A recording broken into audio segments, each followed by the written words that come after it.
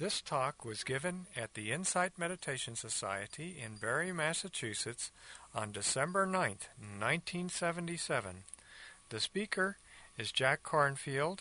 The topic, Wisdom, Power, and Knowledge. And knowledge, and how to come by it. There's a story told of Mullah Nasruddin, again the Sufi teaching figure, fool, wise man. Where at one point the villagers who lived near him, hearing that he was a holy man of some nature or other, invited him to their mosque to come and teach.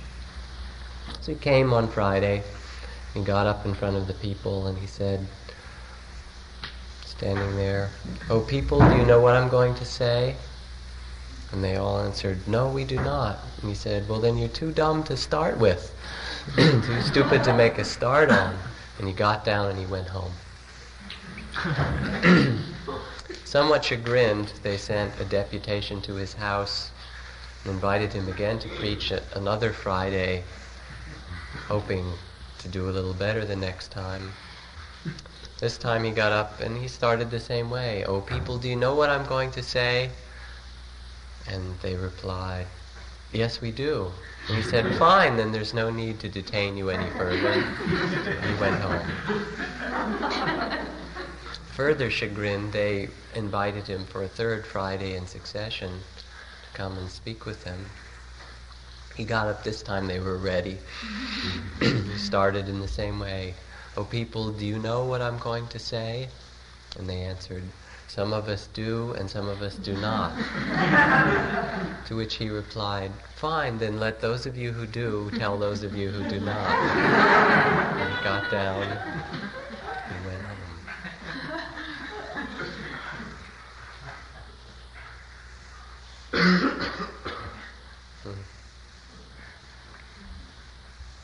There are all different kinds of understanding, of knowledge that we can come by in the world.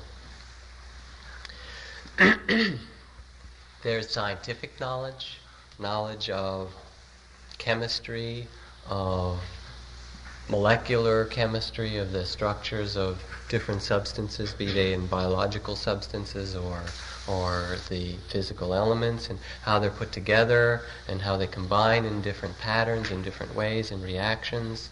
Knowledge of physics and the laws of thermodynamics and heat and of flow and of gravity and of the relationship of different kind of energy forces and objects to one another, the laws of motion, all those kind of things, from this nuclear physics, the knowledge and the understanding of atoms and atomic particles, to astrophysics and the movement of stars and galaxies. Knowledge of philosophy, enormous, vast, every kind of conception that man has come in different cultures and different times to why he's here and how he relates to one another and what the purpose of things are and what's the meaning of truth.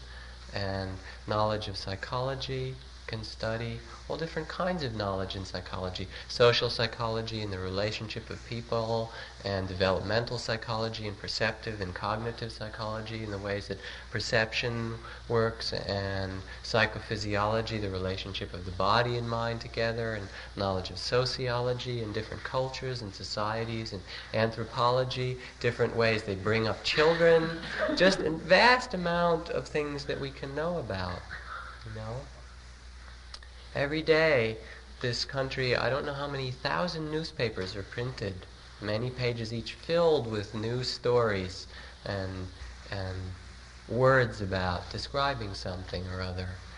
And every year, the Library of Congress adds something like 5 million new volumes to its collection that somebody somewhere has written about something. Fantastic. Every subject. And just look at your own speech and see how the words pour out to describe your experience or things that are happening around you, sometimes well, sometimes not. On and on and on and on. It's as though it radiates out from a center. And the farther you look in any direction, in physics or chemistry or psychology or religion, the more you look, the vaster it gets, that which you can describe. No end to it. Anything, You could, I've used this example before, you could write 10 million words about this watch. You could talk about the molecular and chemical structure of the crystal, or of the refining and smelting techniques of getting the ore, and how that developed from the times of first tin and bronze and copper age to iron age and more sophisticated smelting. You could talk about the physics involved in the movement of the different parts inside. You could describe the nature of man's conception of time in different societies and how the evolution of clocks and watches and timepieces developed. You could write, I won't continue, but there's no end, to how much you can describe even any one simple thing. Spiritual knowledge is equally vast. Knowledge, whether you take it to be real or mythopoetic, whatever. Knowledge of different planes of existence. In the Buddhist tradition, some of them talk about 16 realms of heaven and all these different kinds of hells, and knowledge of astral planes and astral beings and of heavens, of Brahma worlds, knowledge of planets and astrology and the effect of stars and the moon and different configurations of celestial bodies on any particular time period or groups of people, transit astrology, all kinds of astrology, knowledge of yoga, of Laya yoga and Jnana yoga and Raja yoga and Hatha yoga and Kundalini yoga and 20 other kinds of yoga that are done, Shabda yoga and Nad yoga, yoga of sounds, yoga of the Kundalini, so many kinds. Knowledge of diets and how different kinds of diets and foods affect you and different herbs. Knowledge of colors, different colored lights affecting you, and knowledge of karma and the different kind of interactions. Knowledge of the tarot and different kinds of archetypes and how they represent spiritual evolution, and the chakras. Go into any really good spiritual bookstore and look, especially the big ones, and they're just filled, packed with thousands of volumes of spiritual knowledge that you can learn about.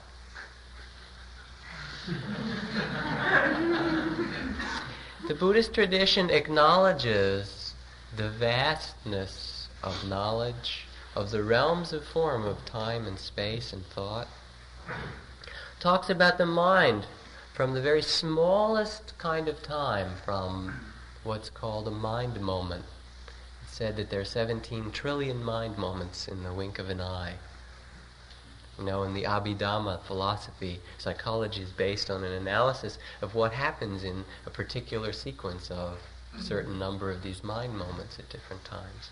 All the way up to very, very vast ranges of understanding and description coming from basically the Buddhist, Hindu, Brahmanic, Indian tradition of many thousand years, talking about world cycles, tens of thousands of world systems the size of galaxies, which appear and disappear, arise and vanish, the expansion and contraction of the universe over hundreds of thousands of mahakalpas.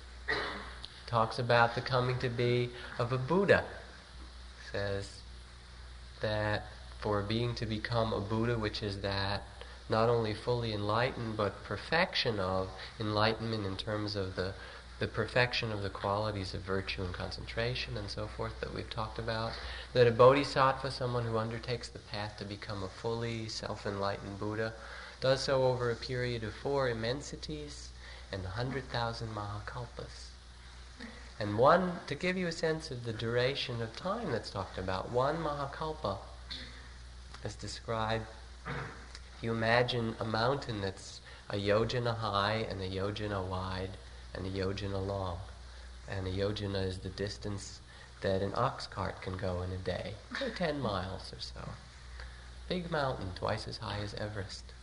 And it's described, every 100 years a bird comes along with a silk scarf in its beak, and it drags it along the edge of the mountain, wearing it away. When that mountain is worn down That's one Mahakalpa. 100,000. And somewhere in Burma there's a list of the past 37 Buddhists, supposedly, that came and passed different world systems.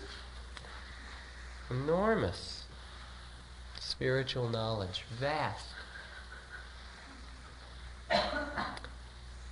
Powers. Let's talk about powers and power of different sorts. Go back to science. Again, scientific powers. All different kinds of energy and power that we can work with in the physical universe in which we live. Lasers, electric power, electromagnetic, all the whole spectrum of electromagnetic things, which includes ultraviolet and X-rays and visible radiation, and fire, combustion, oxidation, chemical kinds of reactions, gravity, nuclear power, and all each year in our search to control our environment and change relation to things, we discover new sources of power to tap into, new kinds of energy, new ways to work with it. Thermonuclear power of different kinds, the power of the sun. Vast, endless. The more that you look and discover, the more kinds of energy that you can learn to tap into and control and use. Spiritual powers, equally enormous, vast. It's said. Telepathy, the ability to read minds, to know things at a distance. The powers have been written down not just in India or among Hindus or Buddhists, but in many, many great traditions. The powers of the divine eye and the divine ear to know things that have happened in the past and future and see the rising and vanishing of the succession of births of beings. The powers of working with the elements, of making the body multifold or making water so you can walk on it or things like that. I don't know. Some of these I don't know about at all, although they've been told to be by teachers, and some of them I have a pretty good sense of. But if you look in the spiritual traditions and literature all around the world, again, the kind of things that you can do with your mind when it becomes really concentrated and directed are fantastic and enormous. And when my practice came to the deepest that it has been for me, I was quite overwhelmed by the levels of ways of perceiving things and the power of mind that I had no inkling existed, and it was just a little taste, just a very beginning. Enormous kinds of powers in the spiritual realm as much as in the scientific. Endless. No end to that which can be cultivated and worked with. The Buddha at one point said there were 4 things, endless knowledge, endless power. 4 things, however, that he talked about as the 4 unknowables. And that if you thought about them too much, they would drive you mad. And the first of these is the range of the mind of a Buddha. Said the power, the ability to know things, the understanding of the mind of a Buddha is so extraordinary, so vast, that there's no way that you can comprehend it without being that. Beyond unknowable. The second is the range of jhana. Again, the possibilities, jhana being that word in Sanskrit Pali that corresponds to the cultivation of the highest levels of concentration and samadhi. What can be done with the mind, the range and the realms and the powers that come from that? Unknowable, so vast, unthinkable. The third of these is karma. Not that you can't understand the law of cause and effect in your own life and see it in your practice, but to understand fully karma, to say, what are all the karmic circumstances that bring all of us together in this room at this moment? You can think of how you heard about the retreat, or how you got interested in spiritual practice, or what the circumstances was with the post office of getting your forwarding address so you got the brochure, and how you happened to be born to those parents and in this country, and the complex interweavings that make any particular moment of an event happen. How can you know? Vast. And the last of the unthinkables, the unknowables, is the first beginning of things. Where did it all begin? What's the very first beginning of it? I remember, and I've told this story, I've told this talk many times. Anyway, I remember being at Ajahn Chah's monastery in the forest in the evening after a Dharma talk, being together with some monks, walking back to my cottage, which was some ways away from the main hall. Several other monks who'd been at the talk, and we sat down in a clearing, kind of squatted down, to talk about whatever was going on there. I don't remember. While we were sitting there, I looked up in the sky and saw the Big Dipper, which at that time was the only constellation I could recognize. I've learned another one since. And right in the middle of the Big Dipper was a bright star, right like in the middle of the bowl, the pot of it. And I looked and I said, gee, that was never there before. No, this meditation is pretty strange. And as I looked more closely, I saw that it was moving very slowly across the sky. And in fact, I immediately realized it was one of the echo satellites that we put up in the 60s to be reflector satellites. It was quite bright. And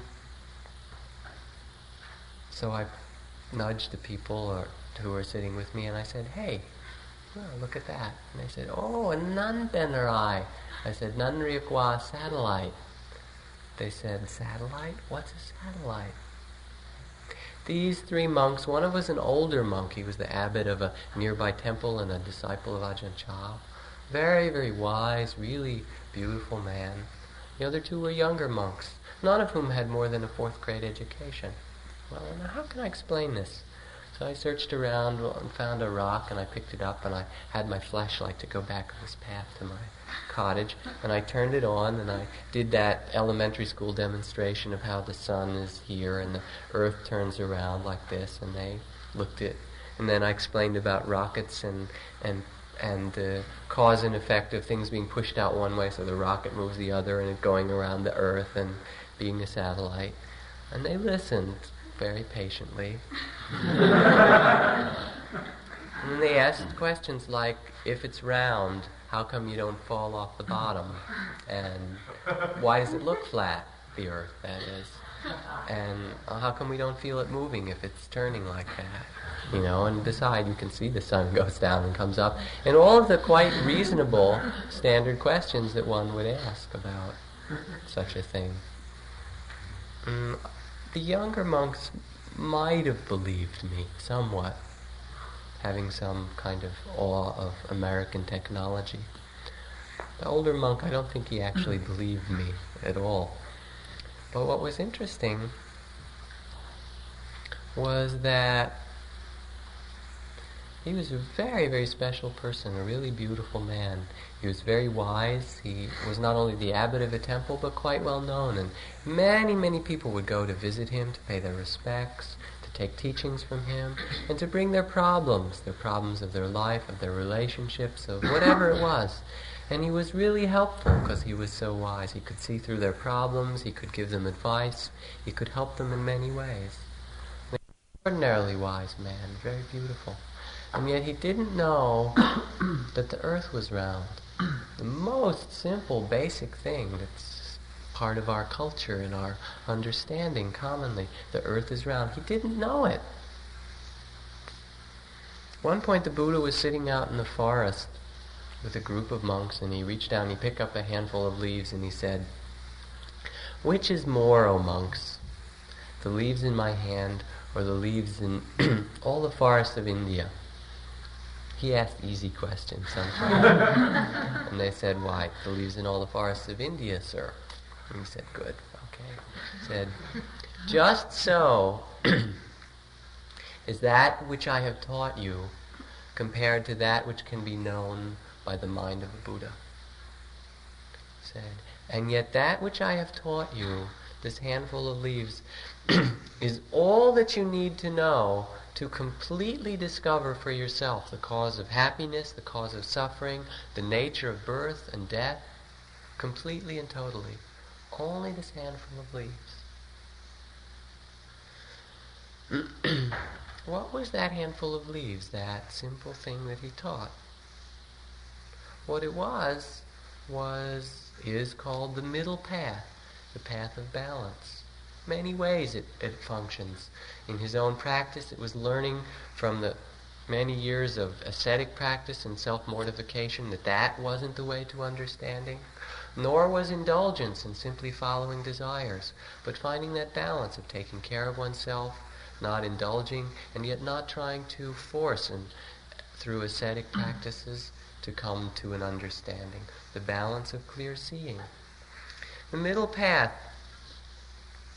means the balance of mind, of not attachment. I went to Ajahn Chah one day, early in my stay there. I was quite upset and thinking of leaving, I think because my practice was going well, actually, although I didn't know it. But I had judgments about people around the monastery, and I was having a hard time and pain in my mind and sitting and whatever, you know it. And I went to him, and I was complaining, telling him I was thinking of leaving, and of course in that kind of mind state, I began also to criticize him. And I said, even you're not consistent. Sometimes you say one thing, sometimes you say another thing. You're so enlightened. How come you don't, how come you're not honest? Which takes a lot of chutzpah. Westerners can get away with it. And he just laughed. He thought that was pretty funny that I should ask him that. And he said, teaching for me is like this. He said, it's like there's a road that I know very well. It's been down and traveled, and it's dark, and I look down the road and I see someone I know going down the road, and they're just about to fall off into this ditch on the right-hand side or get lost on some little side track. So I yell down, "Hey, go left!" He said, sometimes I look down and somebody I know walking down the same road, I know it well, and they're just about to fall off into the ditch on the left-hand side or get lost in some little side path that goes off to the left.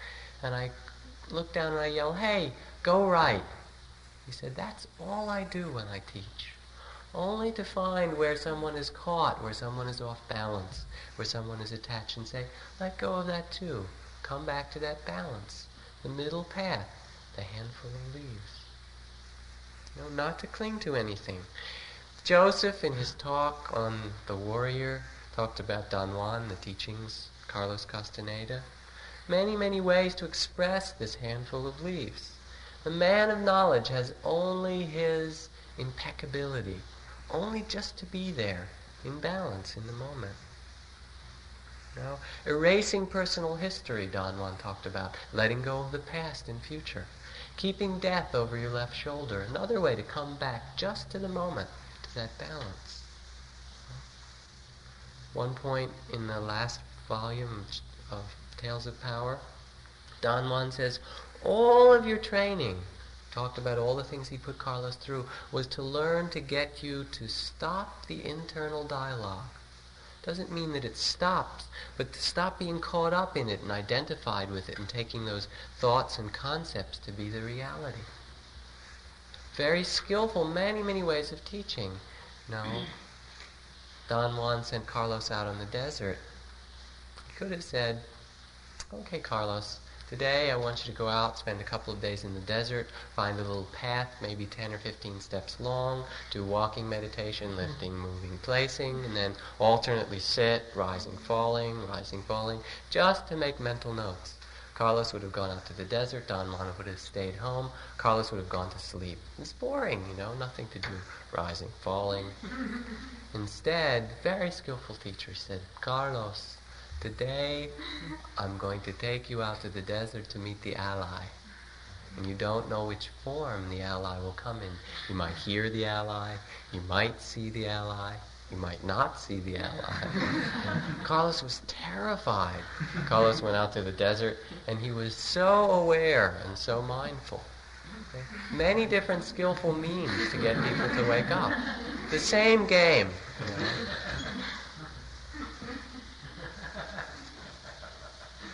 Still, understanding that the wisdom and the compassion of that old monk had nothing to do with his knowledge of the world's roundness or any of those other things.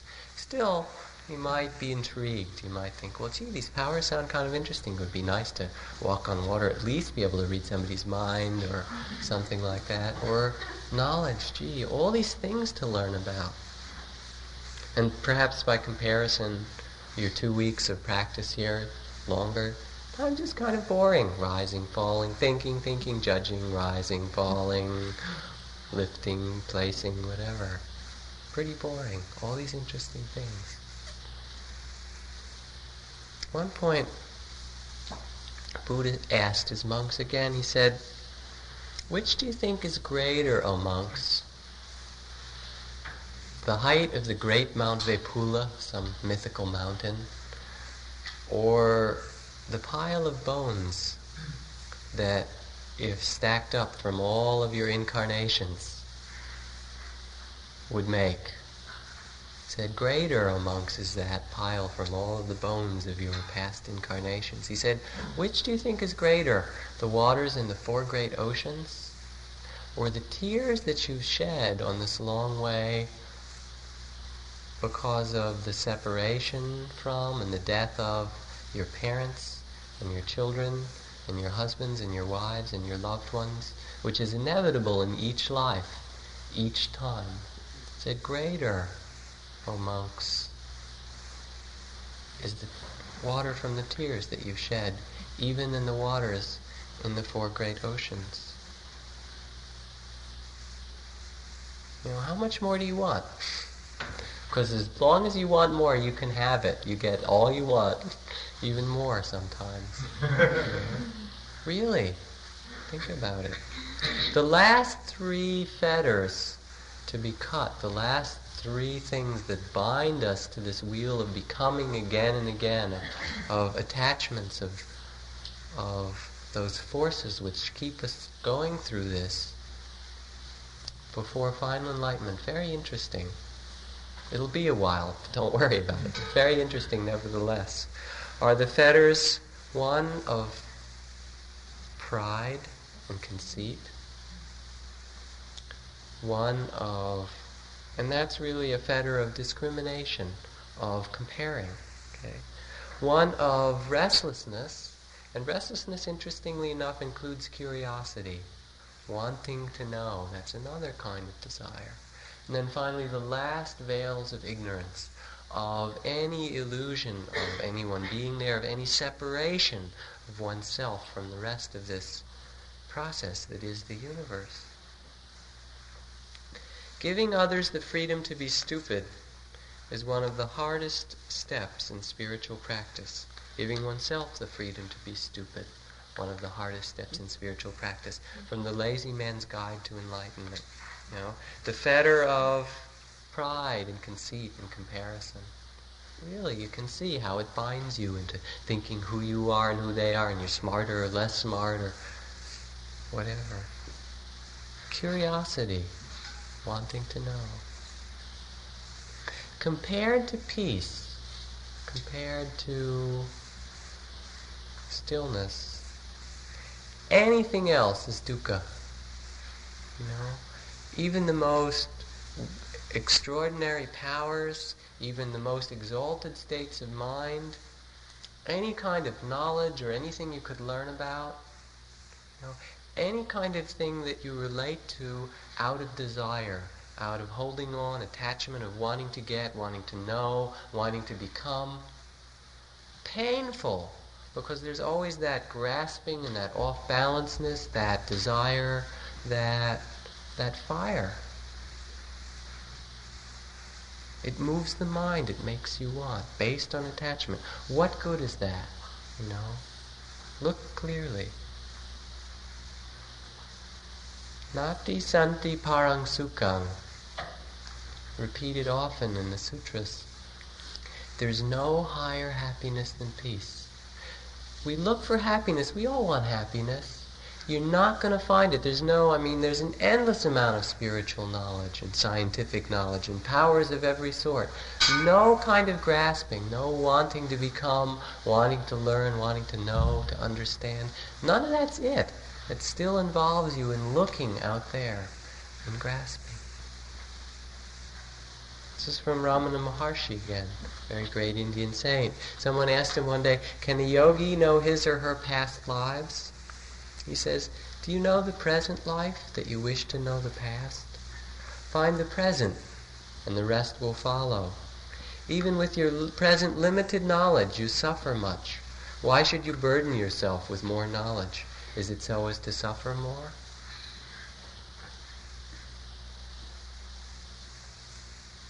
The real happiness that comes from practice comes from liberation of letting go, from understanding about that handful of leaves, about what allowed that old monk to be wise without knowing the world was round.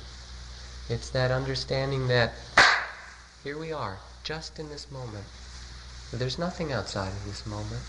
And that creating ideas and self-images and things you're going to get and become all just creates problems for you. I want to be this way. I don't like the way I am. I want my house, my relationship, my job, my family, to be different. I want to get this. What a drag. Look at it. Look at that force in your mind. Different ways to understand this perfect balance. Joseph told the story of the old chassid walking across the town square. Where are you going? Only don't know. You don't know. Don't know mind is one expression of it. Maybe I tell you another chassid story that's kind of related peripherally. It's an excuse to tell it anyway. Again, an old, not quite so old Hasidic Rebbe teaching. His students come up to him one day and they say, Rebbe, tell us, what is the meaning of life? Silent students around him. He said, life is like a barrel. And they all look at each other. Life is like a barrel. And then he goes away. Life is like a barrel. Does that mean it's empty? Or does that mean that it's constructed in some way? All kinds of theories grew out of his statement, life is like a barrel, and his disciples worked with it and thought about it almost as their koan for a long time. Finally, the Rebbe gets very old and he's about to die.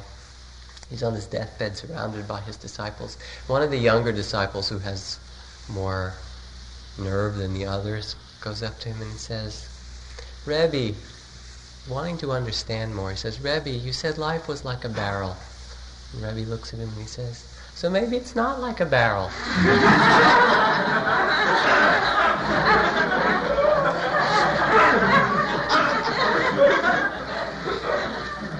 Let me see if I can draw some kind of point out of this story. The point really is that no explanation, no kind of knowledge, nothing that anybody tells you, no words, is really what life is. Life is what it is, and the moment is what it is. And that's different. And you can find something and believe in it, but that's just a concept. Only to keep don't know mind, to allow yourself to be here really fully with what is. Beginner's mind is another expression. Walk when you walk, eat when you eat, sit, talk, do what you do. Just that simple. The middle path, the balance of mind, to be with things just as they are. And all these are expressions of letting go, of past, of future, of who you are, only to be. Don't know mind, beginner's mind, plop mind. Nothing special. At first in practice it seems like the Dharma's really special for people. Oh boy, it explains a lot of things that I didn't understand, and things start to fit together. Even that specialness wears off after a while. When I come and I teach after a while, I have the experience sometimes of, what am I saying all these words about? It's so simple, all this chatter about nothing. Things are how they are. Read you something very special from the teachings of the third Zen patriarch. Very beautiful text. Talking about, from the absolute perspective, truth of Dharma. Listen carefully. It says, the great way is not difficult for those who have no preferences. When attachment and hatred are both absent, everything becomes clear and undisguised. Make the smallest distinction, however, and heaven and earth are set infinitely apart. If you wish to see the truth, then hold no opinions for or against anything. To set up what you like against what you dislike is the dis-ease of the mind. When the deep meaning of things is not understood, the mind's essential peace is disturbed to no avail. The way is perfect like vast space, where nothing is lacking and nothing is in excess. Indeed, it is due to our choosing to accept or reject that we do not see the true nature of things. Live neither in the entanglement of outer things, nor in inner feelings of emptiness. Be serene in the oneness of things, and all erroneous views will disappear by themselves. If you try to stop activity to achieve stillness, your very effort fills you with activity. As long as you remain in one extreme or the other, you will never know this oneness. The more you talk and think about it, the further astray you wander from the truth. Stop talking and thinking, and there is nothing you will not be able to know. At the moment of inner enlightenment, there is a going beyond appearance and beyond emptiness. The changes that appear to occur in the empty world we call real only because of our ignorance. Do not search for the truth. Only cease to cherish opinions.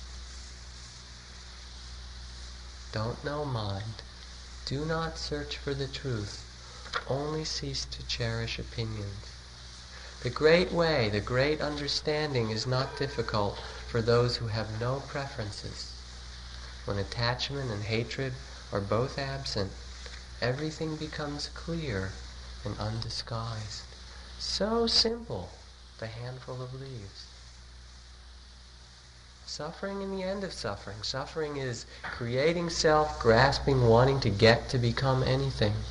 The end, only just to be. So simple. There's knowledge, all kinds. You want it, you can have it. All kinds of powers. They are not wisdom. Wisdom is being. Wisdom is just being here, as things are. Not acquiring. You can acquire knowledge or power. You can remember. Wisdom is nothing you can acquire. If you have it, that's not it. It's only this. And the elements change, the earth comes and goes, and the sun comes and goes, and people come and go. And you're just there in the midst of all of this change, which is happening. When you have wisdom, you don't have it. When it's there, then there arises special kind of knowledge, special kind of powers. Just come with it automatically. You get it free. The knowledge is equanimity. It's the understanding in that moment of things are just how they are, and they're rising, passing away, as they will. It's a perfect balance in the midst of all these changes in the universe, which will take place inevitably, whether you like it or not. That perfect understanding of equanimity, that's the passive aspect of wisdom. And that's balanced, on the other hand, by the active aspect of wisdom, which is loving kindness, sympathetic joy, and compassion. Loving kindness we talked about a lot the other night. Loving and acceptance of things how they are. Compassion of seeing of also illusion and pain, and that force which motivates one to help and to act to relieve suffering in others as oneself. And sympathetic joy, which is the joy really that comes out of your deepening understanding, spiritual joy. All these come automatically in each moment of balance of that handful of leaves of wisdom. The Buddha said, when you see the Dharma, that's truly seeing the Buddha. Things become light, peaceful, really radiant. Radiant because there's no more grasping for things to be how they might be or how you'd like them. Just here, at peace. And that's the essence of the teachings. There's nothing more you're going to get. And you go on all kinds of trips and journeys, and your practice will evolve in all kinds of ways. There's nothing else. Only just to come back, to be with things exactly how they are. To close, I read from another very high and beautiful text, the Song of Mahamudra. This is a Tibetan text. Mahamudra, listen carefully, it says a lot. Mahamudra is beyond all words and symbols, but for you, Naropa, earnest and loyal, must this be said. The void needs no reliance. Mahamudra, or the truth, rests on naught. Without making an effort, but remaining loose and natural, one can break the yoke, gaining liberation. If one sees naught when staring into space, if with the mind one then observes the mind, one destroys distinctions and attains Buddhahood. The clouds that wander through the sky have no roots, no home, nor do the distinctive thoughts floating through the mind. Once the self-mind is seen, discrimination stops. In space, shapes and colors form, but neither by black or white is space tinged. From the self-mind, all things emerge. The mind, by virtues and vices, is not stained. Do naught with the body but relax. Shut firm the mouth and silent remain. Empty your mind and think of naught. Like a hollow bamboo, rest at ease your body. Giving not nor taking, put your mind at rest. Mahamudra is like a mind that clings to naught. Thus practicing, you will attain Buddhahood. The practice of mantra, instruction in sutras, precepts, teachings from the schools, will not bring realization of the innate truth.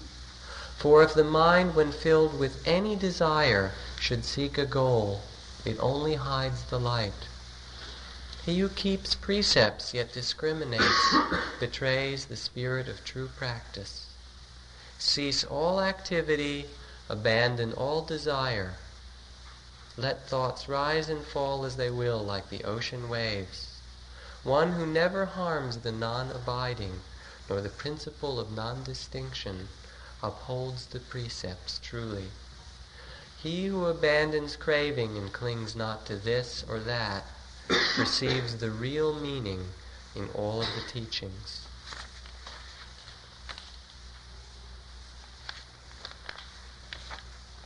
The truth of what's beyond the mind, one should not give or take, but remain natural, for Mahamudra is beyond all acceptance and all rejection. The supreme understanding transcends all this and that, all like and dislike. The supreme action embraces great resourcefulness without any attachment. The supreme accomplishment is to realize immanence without hope. To realize immanence only here, without hope or expectation. At first, a yogi feels his mind is tumbling like a waterfall. In mid-course, like the Ganges, it flows on slow and gentle. In the end, it is a great, vast ocean where the lights of sun and mother merge into one. It's so simple, and yet we make things so complex. And that's okay. Even that complexity is included in what's so simple.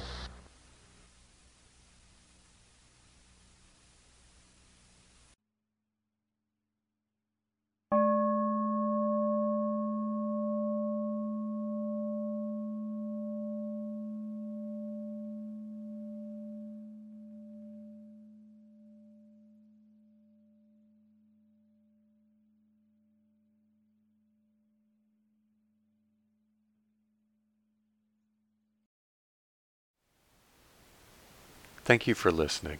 To learn how you can support the teachers and Dharma Seed, please visit dharmaseed.org/donate.